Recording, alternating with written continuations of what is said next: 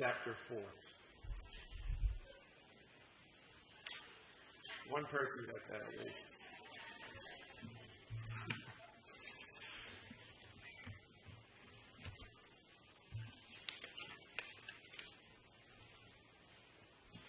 Let's pray. Father, just ask right now that you just pour out your Holy Spirit on each and every person here, including myself, Lord, that you would just allow us to dive deep into your treasure chest, and that you would just reveal to us the jewels and gold of your word, and that we would hide it in our hearts, and that you, being the light of the world, would just shine on those areas of our heart, the deep recesses that need to be exposed, and that you would just do a miracle here today.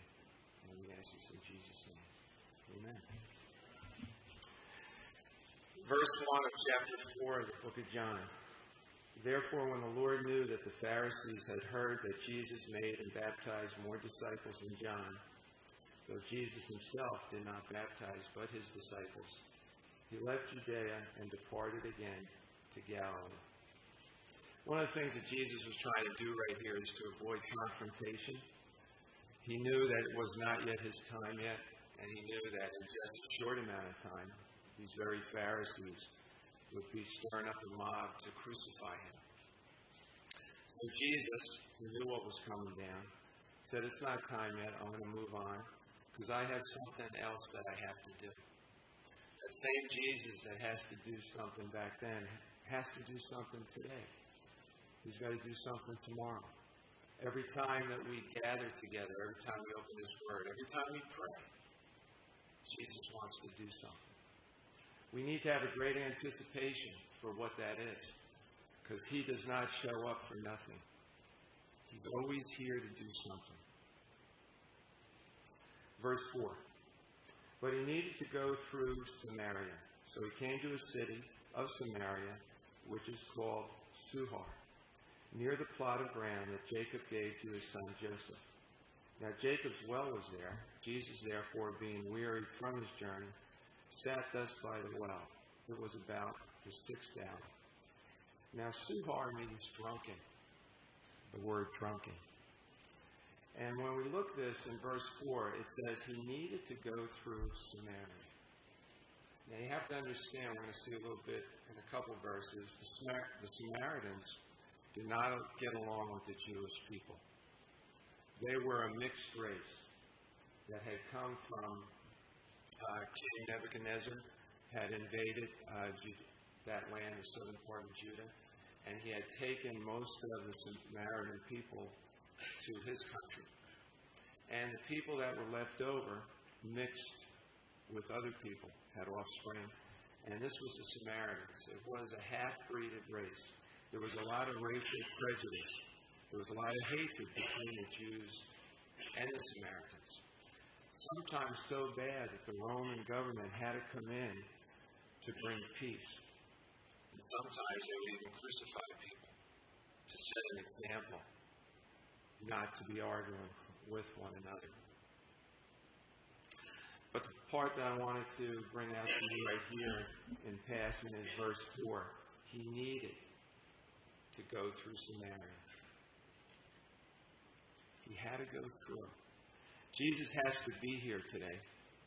He has to be in all the churches throughout the world today that are worshiping him and that are meeting together. Because as we know, where two or more are gathered, he's right there in a very special supernatural way, because he has a work to do. Jacob's well was there, we see. And one of the things I want to bring out is in verse 6, Jesus, therefore being wearied from his journey, sat thus by the well. It was about the 6th hour. Now, one of the neat things in this is I've been fortunate enough to go on a couple mission trips to Israel. And you can see shepherds still taking care of their sheep.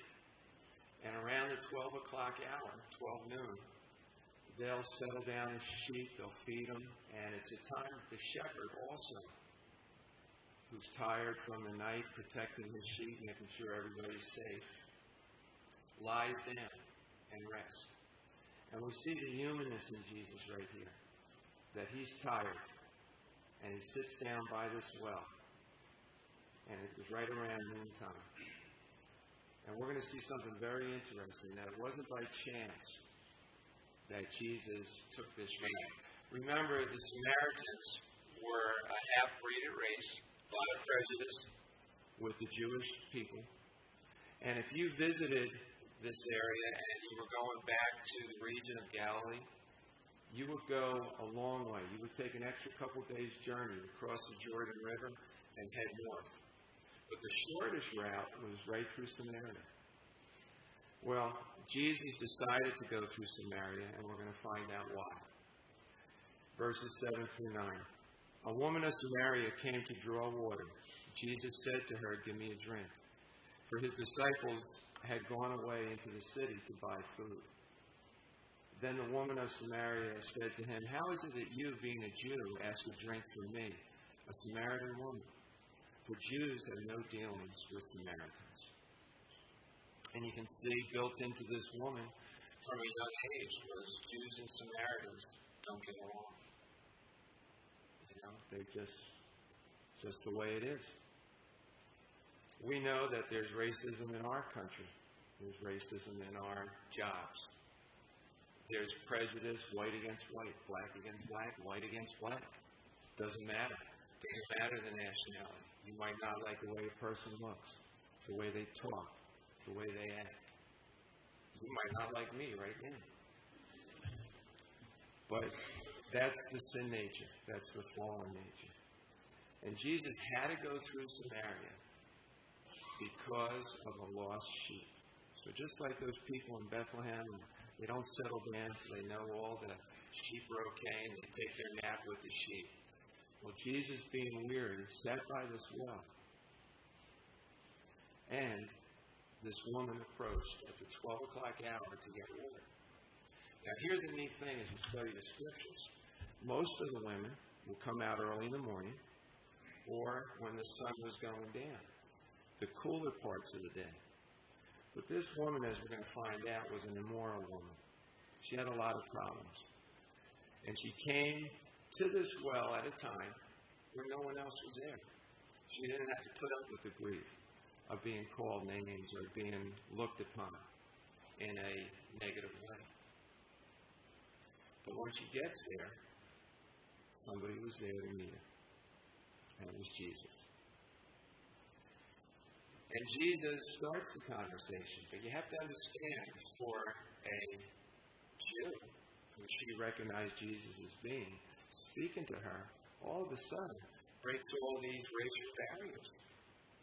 What is this guy speaking to me for? He's a Jew. Plus, he's a man. And Jesus, as we know, was a rabbi. He was called a rabbi. A rabbi never spoke to a woman in public. Isn't it interesting what Jesus is showing us about tradition and prejudices through this? He didn't have any. Everybody was important to him. So important that he went into a land that was hated by other people to meet a woman who was scorned by the other woman in town. And you notice Jews have no dealings with the Samaritans. Why are you asking me for a drink? It was probably sarcastically that she said it. But she came to a well that is still there today, over in a town called Nablus, in the southern part of Israel. And now, because of all the debris in it, at this time it was around 100 feet, 150 feet deep. Now it's about 75 feet deep because of all the debris that's in it. But to get water from it, you needed an instrument, you needed a rope to go down with the bucket and pull it back up. And Jesus didn't have this. And he starts the conversation just on the surface. Give me a drink. How thirsty are you and I today? Jesus always used physical objects to teach a spiritual lesson. The well was deep. Jesus didn't have any instrument to go down there, but this woman did. And he approached her. The water of life needed some water from a woman who was dry. She was hurting. She was a sinner, and we're going to see some things about her as we go. Verses 10 through 14, Jesus answered and said to her, "If you knew the gift of God and who it is who says to you, 'Give me a drink,' you would have asked him, and he would have given you living water." The woman said to him, "Sir, you have nothing to draw with, and the well is deep. Where then do you get that living water? Are you greater than our father Jacob, who gave us the well and drank from it himself, as well as his sons and his livestock?" Jesus answered and said to her, "Whoever drinks of this water will thirst again. But whoever drinks of the water that I shall give him will never thirst. But the water that I shall give him will become in him a fountain of water, springing up into everlasting life." The woman was on the physical plane, as I was just reading. If you could see, she still was going back. "Sir, you don't have anything to draw with. Like, where are you going to get this living water that you're talking about?" And Jesus was breaking down the barriers. He started on a very simple one. "I'm thirsty. Can you give me a drink?" The woman showed her prejudice towards Jesus. Jesus doesn't come back hard. Just like that shepherd in the fields of Bethlehem would lie down with his sheep and make sure they're all there, Jesus sought out this one lost sheep to bring it into the fold. And he did it gently. He did it with love and compassion because he is love. And we're going to see it, the woman responds to Jesus' love. We also see in the verse 12 that she refers to her father Jacob, who gave us the well and drank from it himself. Now you see, here's one of the things. There's two mountain ranges in Israel, in this area of southern Israel. And one of them is where the people stood when they were coming into the Promised Land. There were people that would proclaim blessings on the people. And on the other side was where they would proclaim cursings. Well, the people of Samaria set up a temple on the side that was for blessings. Now, the only problem with this is they weren't supposed to set up a temple there to honor God. The temple was in Jerusalem. And this is something for a check for you and for me. There's a lot of places of worship in the world today, but there's not a lot of places that honor God. It's not where you go to worship, it's who you worship. But there's churches today that don't honor God's Word. They don't use His Word as a focal point of their ministry, of their teaching. And here this woman knew about Jacob. This was the well that Jacob had given to his son Joseph. So you think in itself it would be okay. It was in the family. But the only thing is, they weren't honoring God because they weren't honoring His Word. They didn't take the full counsel of His Word. They were taking the part that felt comfortable to them. It fit their lifestyle.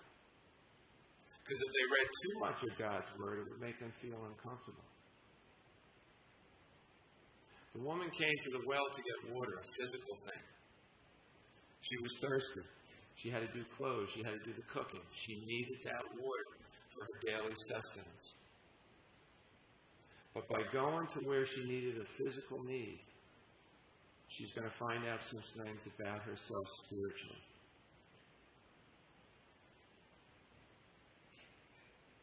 Notice in verse 13, Jesus says, "Whoever drinks of this water will thirst again. But the water that I'm going to give you will never thirst. It will become a fountain of water springing up into everlasting life." Now, you and I might understand what that means. This woman had no clue. Didn't understand. And we see that in the next few verses. In verse 15, the woman said to him, "Sir, give me this water, that I may not thirst, nor come here to draw." Notice she wants this water, but notice it's pretty selfish. She just wanted this water so she didn't have to make the trip here and be thirsty anymore. She wanted a freebie. She wanted something she didn't have to work for. She didn't understand that Jesus wasn't talking about the physical water. Jesus isn't talking to us physically today. He's talking about that well inside of us. How full is that well? How empty is the well? How cluttered is the well? Is it flowing? Good, fresh water? Or is it stagnant? Does it stink?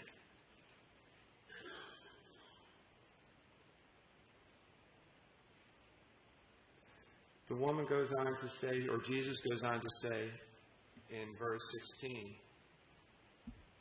verse 15, the woman said to him, "Sir, give me this water that I may not thirst and come here to draw."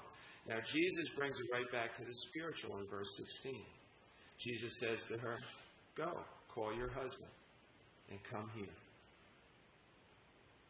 Notice he's not talking about the water anymore.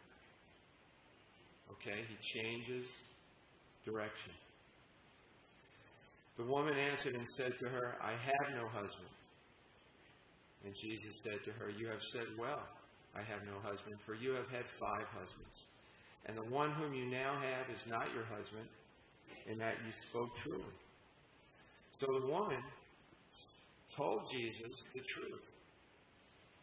She recognized something right now, and she responded in a true answer.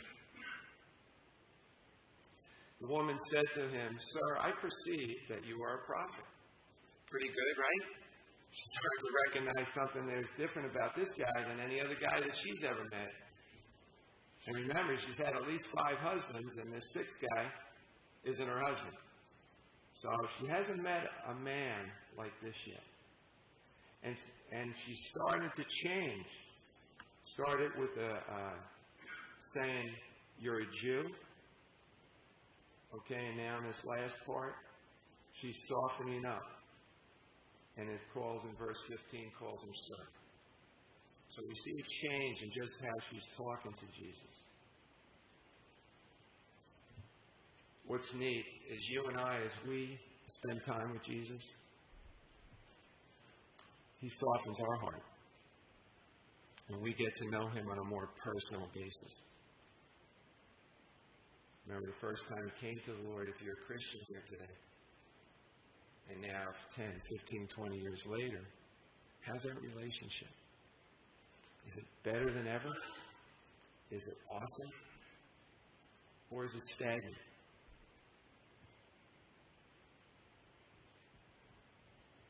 Verse 19. We see that she says, "I perceive that you are a prophet. Our fathers worshipped on this mountain, and you Jews say that in Jerusalem is a place where one ought to worship." Jesus said to her, "Woman, believe me, the hour is coming when you will neither on this mountain nor in Jerusalem worship the Father. You worship what you do not know. We worship what we know. We know what we worship, for salvation is of the Jews. But the hour is coming, and now is, when the true worshipers will worship the Father in spirit and in truth. For the Father is seeking such to worship him. God is spirit, and those who worship him must worship him in spirit and truth." And the woman said to him, "I know that Messiah is coming, who is called Christ. When he comes, he will tell us all things." So we have a lot of words in verses 21 through 24 of Jesus saying there is a day coming when you're not going to worship on this mountain, and you're not going to worship in Jerusalem. It's not going to be where you worship. Because as we know, you and I are the temples of the Holy Spirit if we've asked Jesus to come into our hearts. Where we go is where God goes. You don't have to go to a particular place. You can be with Jesus 24/7, 365. Verse 22, you worship what you do not know. How many people are worshiping what they don't know today? simply because there's a person that's saying nice things to hear. But those people are not rightly dividing the word of truth. We are blessed. We just think about some of the things when Heather and Paul were up here. And Anthony had said, like this Saturday, and Joe just emphasized it at the men's meeting. Just think of all the things that you can get plugged into. Think of the things that you can do to just feed your spirit. Are you doing that? Are you doing it? Or are you just going through an obligation of coming here on a Sunday? It's important that you know the answer to that. It's so important. Because Jesus is here, and He's meeting each of us here. And He's not done with any of us yet. If you're still on this earth, there's a reason you're here still. And that is to know God and make Him known. And we're going to see that with this woman as we continue with the story. Verse 25. The woman said to him, I know that Messiah is coming, who is called Christ. When He comes, He will tell us all things. So she had the knowledge that something was going to happen, that somebody was coming. And notice what Jesus says here. I who speak to you am He.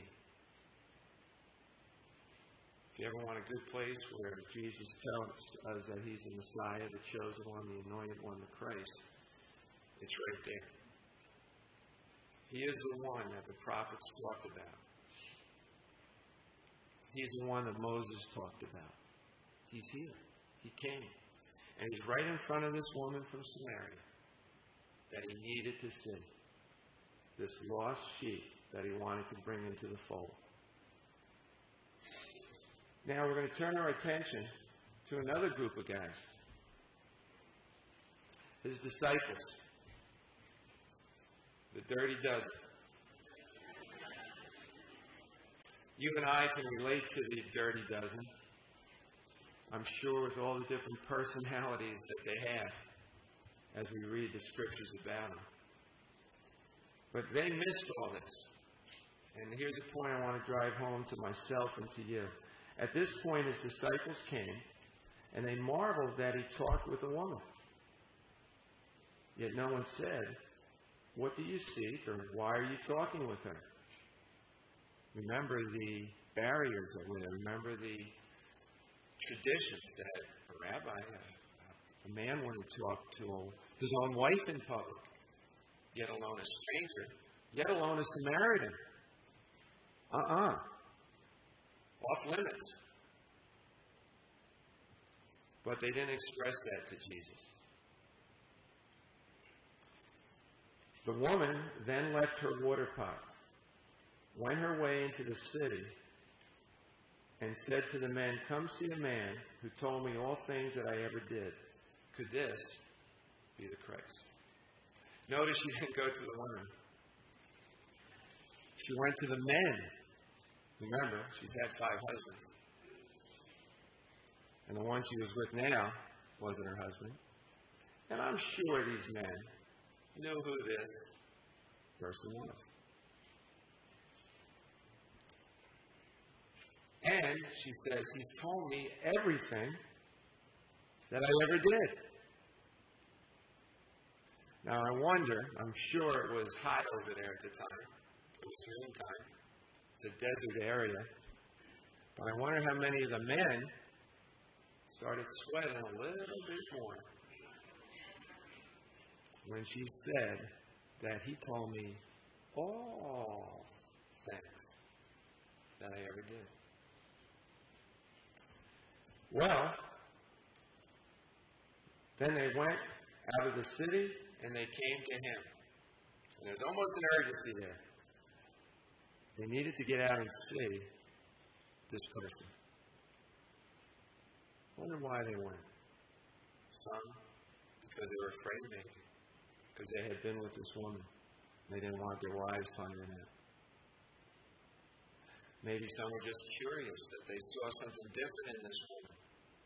because they had known her for all these years, but there was something different about her. They couldn't really tell what it was, but there was something in the way she said it. There was something in her appearance that got their attention. Well, let's get back to the dirty dozen for a minute. Verse 31. In the meantime, his disciples urged him, saying, Rabbi, eat.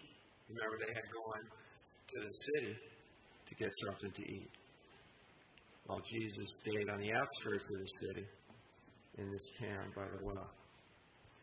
And Jesus says to them, I have food to eat of which you do not know. Now remember, Jesus, just like now, and as he did back then, he uses the physical to make a spiritual point. And he's saying, I have food to eat of which you do not know. So what did the dirty dozen do? Verse 33, therefore the disciples said to one another, has anyone brought him anything to eat? They're figuring somebody must have fed him. How did he get food? What's he talking about? Because they're guys. They're tired. They just want to eat and sleep right now. They lost something that was very important that you and I can't lose. And we've got to hold on to. And that is ministry. Ministry. Reaching out to the lost all the time. And not missing God moments. Not missing God opportunities. Verse 34. Jesus said to them, my food is to do the will of him who sent me and to finish his work. In John 5:17 it says, but Jesus answered them, my Father has been working until now, and I have been working. It is so awesome to know that Jesus works 24/7, 365. Have you ever woken up in the middle of the night and just spent time with Jesus? He's there. You can pray to him, you can sing to him, you can read his word. He's there. He never goes away. He's always there. That is awesome. That we can go to Jesus anytime and have him with us all the time. What a tremendous comfort that is if the world doesn't have that. This woman did not have that when she went to the well. She was trying to satisfy herself with other men. Maybe you're here today and you can relate to this woman, whether you're a guy or a girl. Maybe, remember the town's name means drunken. Maybe you're drinking in other things of the world to try to satisfy the empty feeling that's inside of you. Where all the time, Jesus is right there. And he's the only one that can give you that living water that gushes from in. You can't bring it from the outside in. Jesus needs to be inside, and he works out from the inside out. So Jesus' food is to do the will of him who sent him and to finish his work. Now, he's still addressing the disciples. He's breaking it down for them, and to their credit, they start to understand. In verse 35, it says, do you not say there are still 4 months, and then comes the harvest? Behold, I say to you, lift up your eyes and look at the fields, for they are already white for harvest. Now, when you sow seed, it usually takes about 4 months to start coming up. But what Jesus is saying here to them is, instead of looking just at yourself and your environment, you're hungry, you're tired, it's late, it's midday, I want you to look up and look around. You left here, you came back, you saw me speaking to this woman. Did you have an opportunity to speak to this woman today? Maybe on your way out to get some food? Or did you miss it? Were you so consumed with the material part of your lives that you missed the spiritual opportunity? And Jesus is here just helping them, teaching them. Because these were his sheep. And he loved them just as much as he loved this woman at the well. Now, I wonder as they lifted their eyes up, when Jesus said, lift up your eyes, if they saw all the guys from town in a dust cloud coming to Jesus, and I wonder if their heads, they had turbans on them, and it looked like grain coming up the road. It looked like wheat stalks coming. And I wonder if this was Jesus saying to them, hey, look, here's a whole harvest field out here. Are we going to miss this opportunity simply because we're hungry and tired? Verse 36. Jesus goes on to say, he who reaps receives wages and gathers fruit for eternal life, that both he and who sows and who reaps may rejoice together.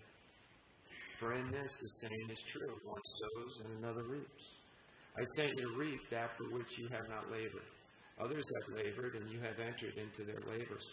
One of the things we can think about is the first 5 books of the Bible that they taught from, that was their Bible, those first 5 books.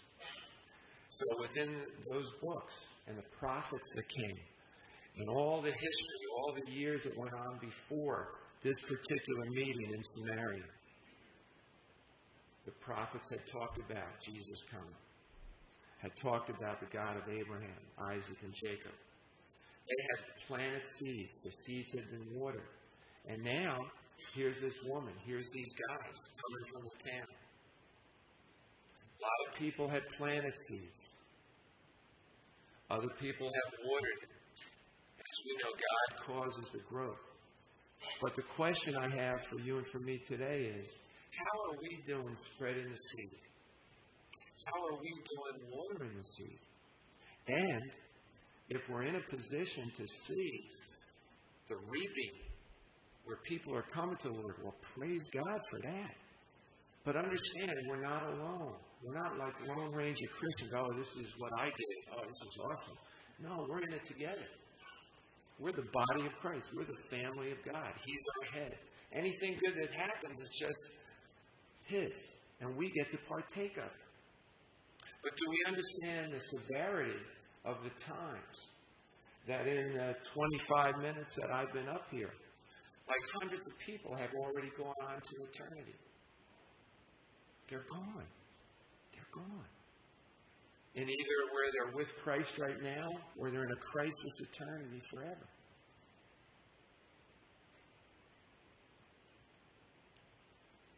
Verse 39.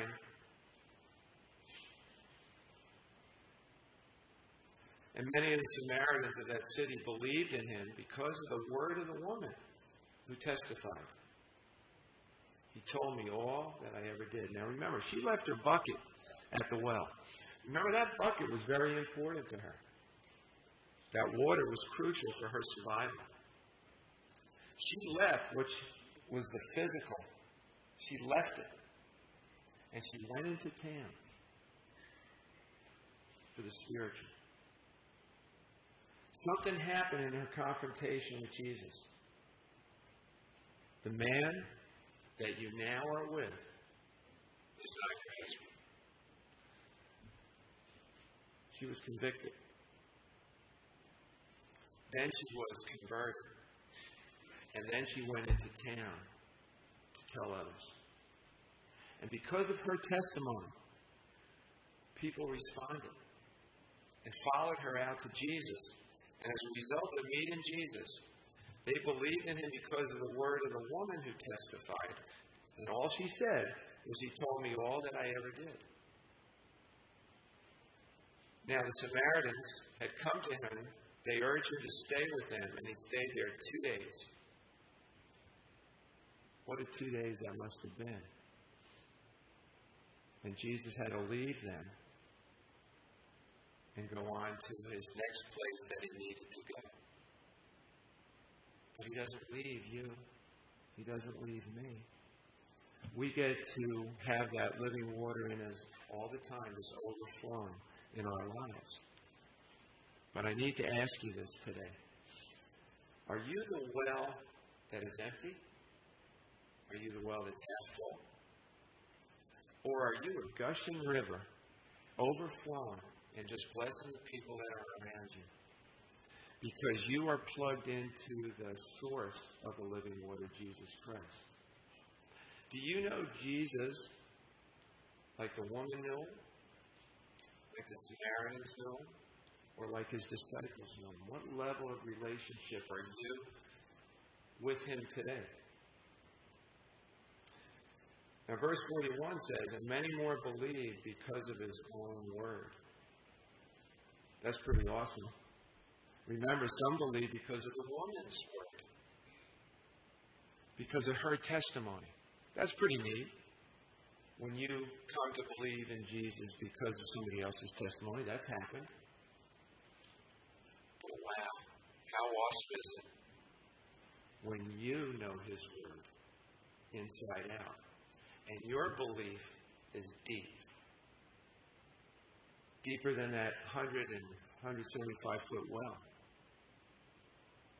And that's how deep your relationship is with the Lord. Then they said to the woman in the last verse, now we believe not because of what you said, for we ourselves have heard him. And we know that this is indeed the Christ, the Savior of the world. If I go to a good steak place and have a good filet, now it's getting close to lunchtime, right? A good filet, and you've never been to that restaurant. And I said, oh man, you got this filet? Was it like this wide? It was this thick? And when you cut it, it just squirted the juice out. And it was just so, it was awesome. Now, you cannot get the same feeling that I did unless you cut it, chew on it, and eat. Well, it's the same thing. If you have that personal relationship with Jesus, and it's deep, that water that's in you is a fresh spring that's just gushing. But here's my challenge to you as we close. This summer, I was convicted. I went to a seminar on evangelism, and the Lord really grabbed my heart. So I've been trying to, every day, pray intercession for people to get saved, passing out tracts wherever I go. And I'm going to finish with this story, and then I'm going to give anybody here an opportunity who doesn't know Jesus like these Samaritans did, who were outcasts, by the way, remember. They were half-breeds with a half-breed religion that came to the saving knowledge of Jesus because Jesus met them where they were. And they recognized him as the Christ, the anointed one, the Savior of the world. Yesterday I went to the YMCA, and whenever I go into the YMCA or any of these places, I'll take a little tract, and I'll just leave it on the bench, or I'll put it in the locker. So I had one, there's a kids section, and then there's lockers, and an adult section. I put one of these little tracts down. It was a comic book type of tract. And I always pray, I said, Lord, just lead somebody to this tract today, and they'll just read about you. So as I'm leaving, these two boys came in, about 7 or 8 years old, and I hear one of them go, oh, look, what's that comic book? So they pick it up, and they're reading it. They say, oh, look at that first page. Oh, wow, it talks about heaven and hell. Look at this. And they're talking, they're having a discussion with each other. I'm just saying, oh, Lord, just grab these little hearts. Just touch them. Just bring them into the knowledge of you. Simple. Just a simple comic book on a bench. You know? So today, what is the Lord shining on your heart and my heart? What is he trying to show us? What is he trying to show you? Do you know Jesus as the Savior, as the Christ? Are you empty like that well? Or maybe you're just full of all the gook. Maybe like this woman, you're in an immoral lifestyle. Or you're wrapped up in something that you shouldn't be. Well, Jesus is here again.